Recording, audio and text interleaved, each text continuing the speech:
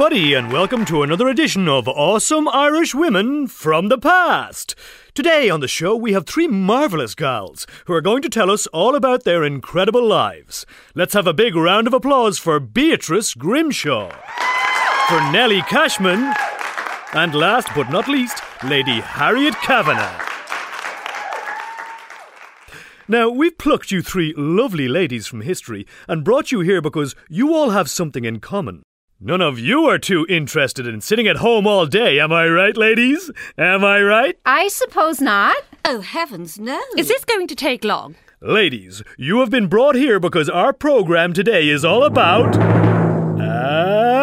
adventure. And you gals, well, I think you all know a little bit about that. So let's kick things off, shall we? Beatrice, let's start with you. Tell me, where did it all begin? Well, I suppose I always knew that a quiet life wasn't for me.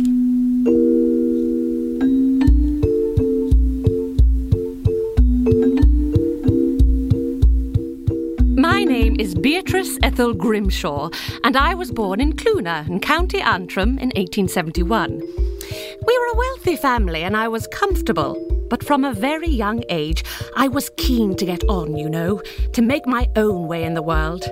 So I left home as soon as I could. Most women would have been happy to get married and settle down, but I wanted a career, an independent life of my own. So as soon as I was allowed, I packed myself up and headed to Dublin. One thing I really enjoyed was cycling. Oh, how I do love a good pedal bike. Something so liberating about careering through the countryside by bicycle. But eventually I got fed up just cycling around with no particular aim, so I thought, why not jolly well do something?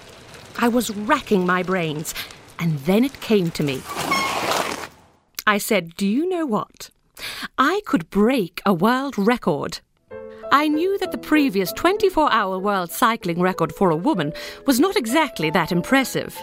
I mean, I'm very athletic and perfectly capable of outcycling any other woman, so I just went for it. And naturally, I beat the world record. As a result, I was offered my first writing job on a sporting newspaper in Dublin. People were surprised, of course, asked me if I really believed that a woman could hold such a position, but I thought, you just watch me. And I knew deep down that this was only the beginning of my story. Dublin at the time was okay as far as cities went, I suppose, but what really drove me mad was all the loathsome parties. Ugh, so much faffing about, dull people talking to other dull people about dull things. Oh, I couldn't bear it. I just had to get out of there, so I hopped on a boat to England, London to be precise.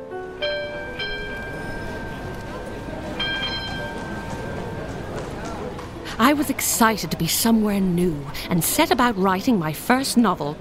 Very proud of it, really. But in writing it, I realised, although London is quite diverting, city life just wasn't for me.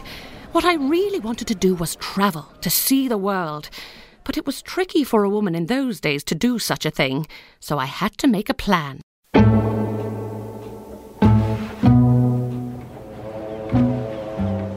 You want a what? I want a job. I don't have any jobs for women here, I'm afraid, miss. But I can write. If you let me sail with you, I'll write about your shipping company for the press. Wonderful, glowing reviews. I don't know. It all seems a little unorthodox. We're heading for Polynesia. Do you even know where that is? I am keen to see the Pacific Islands, Captain. I travel light and I am bold as any man. Oh, I don't think so, miss. It seems scandalous.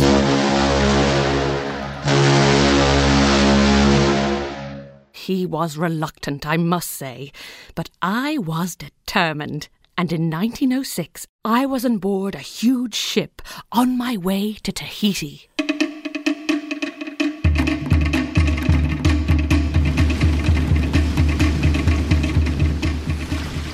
Are you sure you'll be all right here, miss? Thank you, Captain. I have my guide who speaks English well, and he will help me to settle in. Very well. But, miss, what will you do here? Well, I will explore, of course. See all there is to see. Meet some of the people who live here. And all of these experiences I shall pour into my writing. Miss, do you know that this place, although beautiful, is very dangerous? There are poisonous snakes that could kill a person in seconds. Yes, indeed. I have read about them. There are crocodiles also, lingering in the shallow waters. I shall be vigilant. Did I mention deadly crabs and scorpions, miss? It's not too late to change your mind. You can stay on board with us, and we will drop you off somewhere a little more comfortable. My good man, you are a sailor.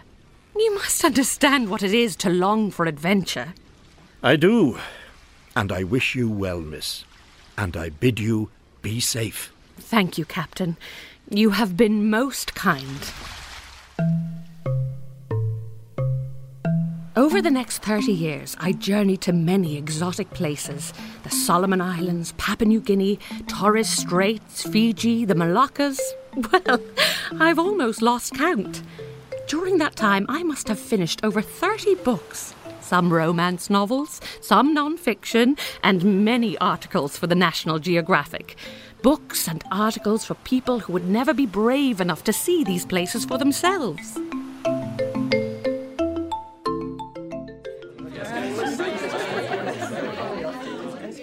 I say, have you read this book by old Beatrice? Beatrice? Beatrice Grimshaw, who went cycling on her own overnight? Yes. Well, she's only gone to French Polynesia. On her own? She writes here about surviving a forest fire, about roaming the South Seas in a schooner boat, making friends with the old Queen of the Cook Islands, and my goodness, she seems to have had a close encounter with some headhunters. Shocking. Bizarre behaviour. It's a disgrace, if you ask me. It is a great read, all the same.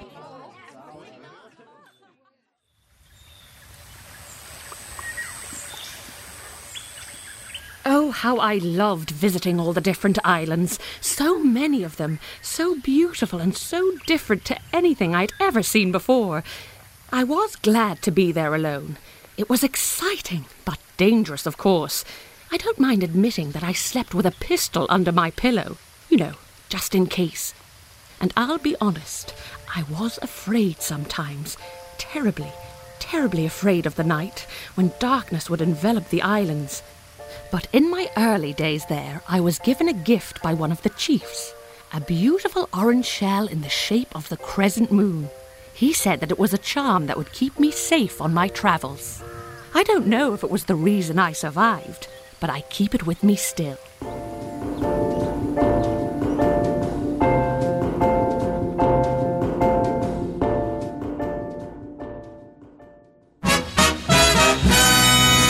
Well, Beatrice, that's quite a story. I think everyone should join me in giving Beatrice a round of applause.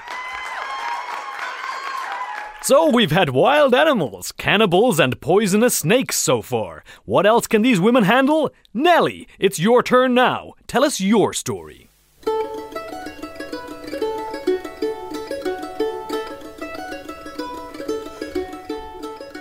My name is Nellie Cashman, and I was born in Middleton in County Cork in 1845. Tough times in Ireland, with the potato blight ripping through the countryside. My father died when I was very little, God rest his soul, and I barely remember him. But my ma spoke very fondly of him. I think she was very near broken after he left us, and soon afterwards, in 1850, she decided to take me and my sister Fanny to America. It was a fresh start, and I thank her for it in my heart every day since.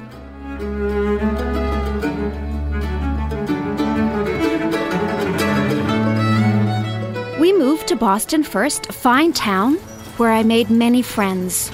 But my ma, well, she was a bit like me, you see, not one to stray from adventure. So, when my sister and I were old enough, Ma decided that life was for living, and we packed ourselves up and headed west to San Francisco to see what waited for us.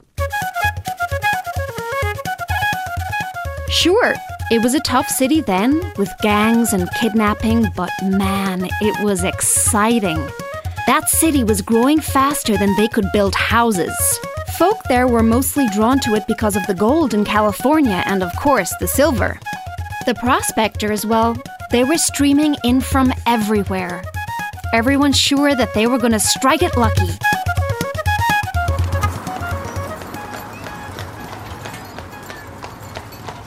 There's another story in the paper, Ma. They say there's silver in Pioche, Nevada. One man out there found a load and now he's filthy rich. Everyone's packing up and headed that way. Well, this whole country seems obsessed with gold and silver. I don't know if many of those men ever find anything worth writing home about. But they do find it, Ma. These stories don't come from nowhere. There's silver out there just waiting for people to come along and... Nellie, I do believe you might have a touch of mining fever yourself. Ma, come on. It's hard not to get a little excited at the thought of treasure. And you must be getting bored here. My sister Fanny is married now. There's not much happening. Say, if you and I were to maybe pack up and head for Nevada, I'm sure those miners could do with a boarding house out there.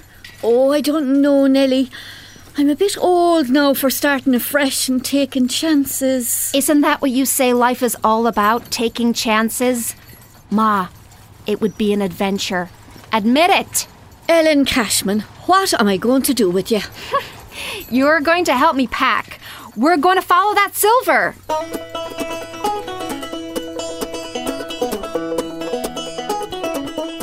It was 1872 when me and Ma headed for Nevada. We set up our first boarding house there. I liked the work. But sure enough, I got an itch a couple of years later and decided that I just had to see for myself if there might be a fortune waiting for me somewhere. Ma understood. She would have come with me if she'd been younger, I know it. But she thought she'd slow me down. So she decided to go and stay with Fanny and her family. So that was it. In 1874, I headed off and set myself up in the Cassiar District, British Columbia. That's in Canada.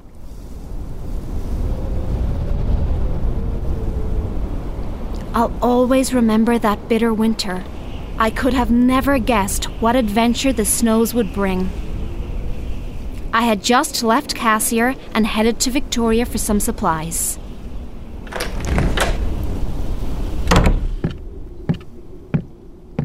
It's blown pretty bad out there.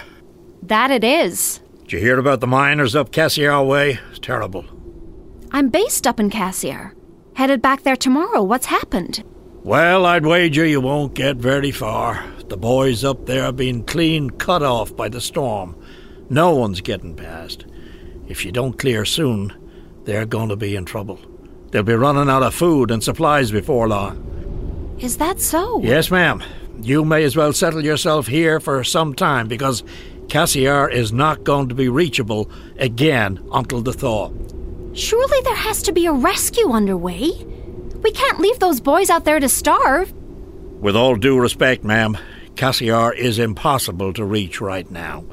It would be foolhardy for a man to attempt it, let alone a delicate woman like yourself. Well, we'll see about that.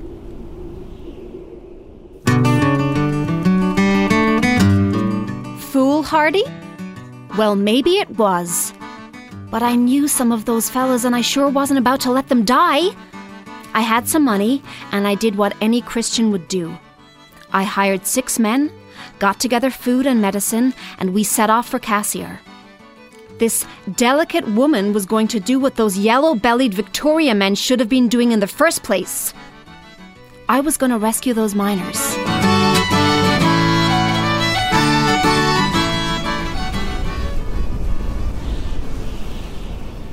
Ma'am, what is your business here? Sir, I have raised this rescue party for the men stranded in Cassiar. They're running out of supplies and they'll die if we don't get to them. With all respect, ma'am, we have already attempted a rescue and it's impossible. How do you propose to reach them? Sir, we plan to hike along the frozen river. It may take some time, but we're prepared for that. No, I must insist that you retreat. It's far too dangerous. To try and get through there would be insane. Well, I've been called worse before.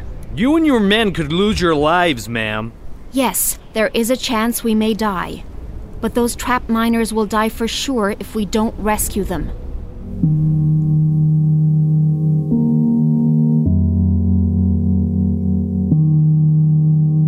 That border guard finally let us through, but I'm sure he thought he would never see us again. And when we started to head inland, my lord, I wasn't sure if we would make it.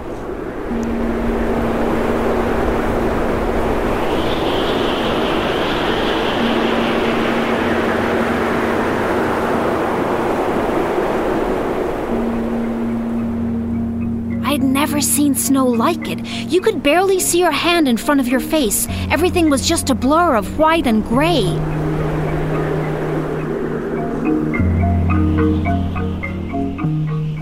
That storm was relentless. She nearly killed me and my men. It took us 77 days to reach Cassiar.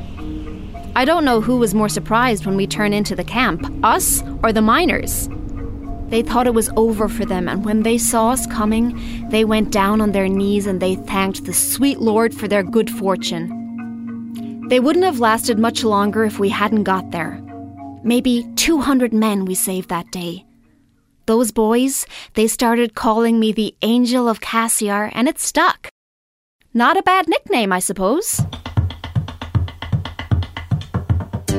Well, if I was bothered with what people thought, I would never have done anything at all. I headed off again, with a few boarding houses here and there and enough to fund the mining trips. Just waiting for that big find of a fortune. Sure, there's not many women willing to do it, but I don't see why not. All it takes is guts and the good Lord.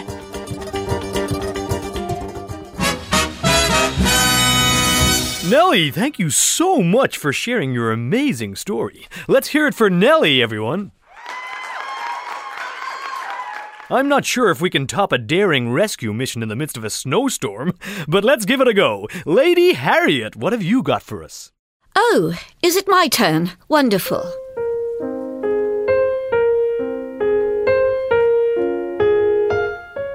My name is Lady Harriet Kavanagh, and I was born on the 13th of October in 1799. When I was 26 years old, I married Thomas Kavanagh, MP for the city of Kilkenny. He was some years older than me. I was his second wife, but we got along swimmingly. And we had 4 children, Charles, Thomas, Arthur and Harriet. My wonderful, delightful children, all so different. And I suppose Arthur was more different than most.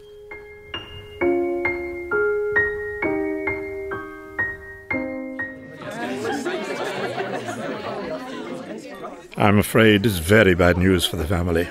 The child has no limbs. None at all. No arms or legs? Gracious, how awful for them. Yes, and Lady Kavanagh, she seems almost in denial.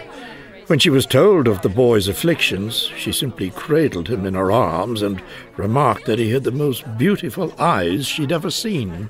How strange. Perhaps she's in shock. Perhaps.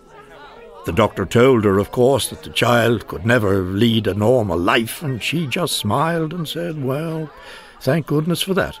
A normal life sounds awfully dull. Oh, dear. That woman has clearly lost her mind with grief. Clearly.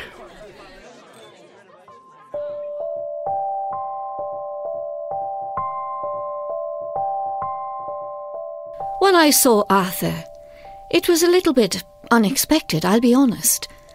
But it was important that he be given as much of a chance as the rest. In 1837, my dear husband died, so I focused on Arthur. I taught him to paint and then write.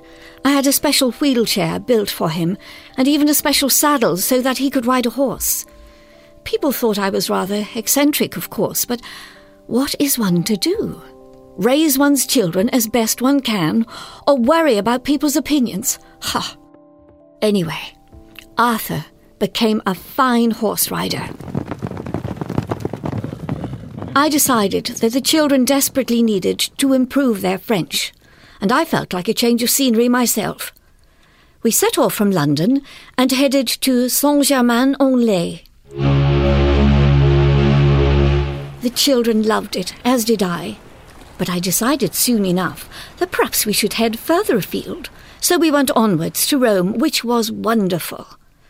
I'm an antiquarian, which means that I'm fascinated by ancient things, and so naturally there were many places that I longed to see. And first on the list was Egypt.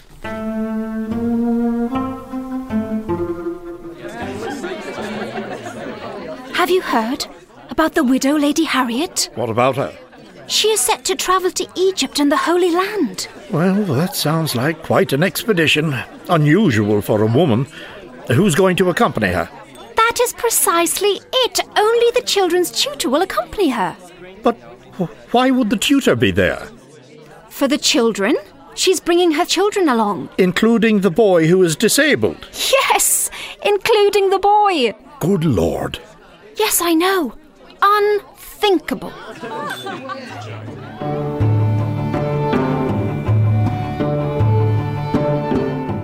Well, of course I was not to be parted from the children.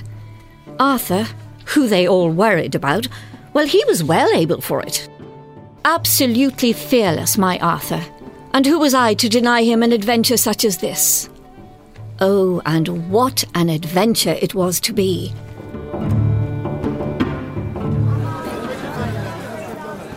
How do you find Cairo, Lady Harriet? Why, it is fascinating, and I dare say the children are learning much more than they would sitting at home in Kilkenny. But while we're here, I do think we should go and see some of the archaeological sites along the River Nile. Are you sure? It does get a little, shall we say, wild. We shall hire a couple of those boats. What are they called? Feluccas? And then perhaps head on to Hebron. We'll need camels for that. And then I suppose we'll try a trip to the Holy Land. I see. That is quite a journey. And then you will return to Ireland, I suppose? Oh, I think not. Perhaps we'll journey on to Petra, Beirut, Constantinople. Oh, there's so much to see. Lady Harriet, are you not a little nervous? These parts are not well known. I wouldn't say nervous. Rather exciting, though, isn't it?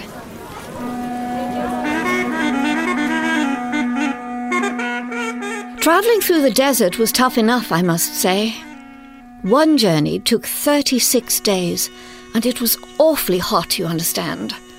And heavens above, it did take some bargaining to get the camels.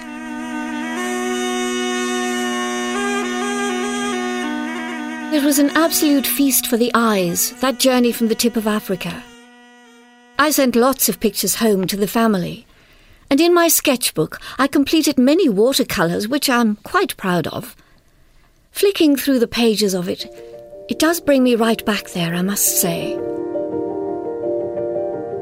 Of course, it did feel rather quiet in Kilkenny then when we returned home. But I did have my sketches. And a few antiquities. In the region of 300 lovely little ancient Egyptian pieces that I brought home with me. Delightful to have them dotted around the house now, I must say. Oh, and Arthur. Yes, well, he did tremendously well.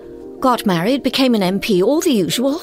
You know, quite soon I rather forgot about the little fact that he was somewhat different to the others. He certainly never let it stop him.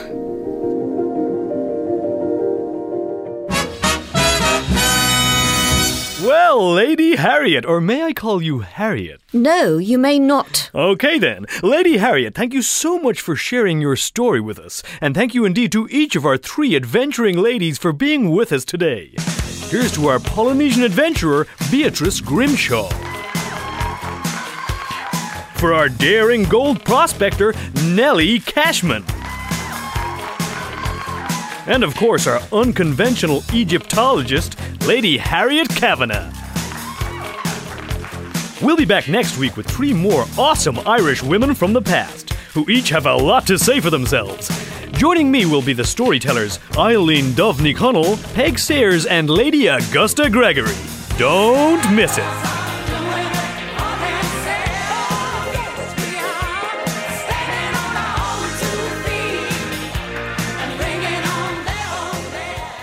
This programme was funded by the Broadcasting Authority of Ireland with the television licence fee.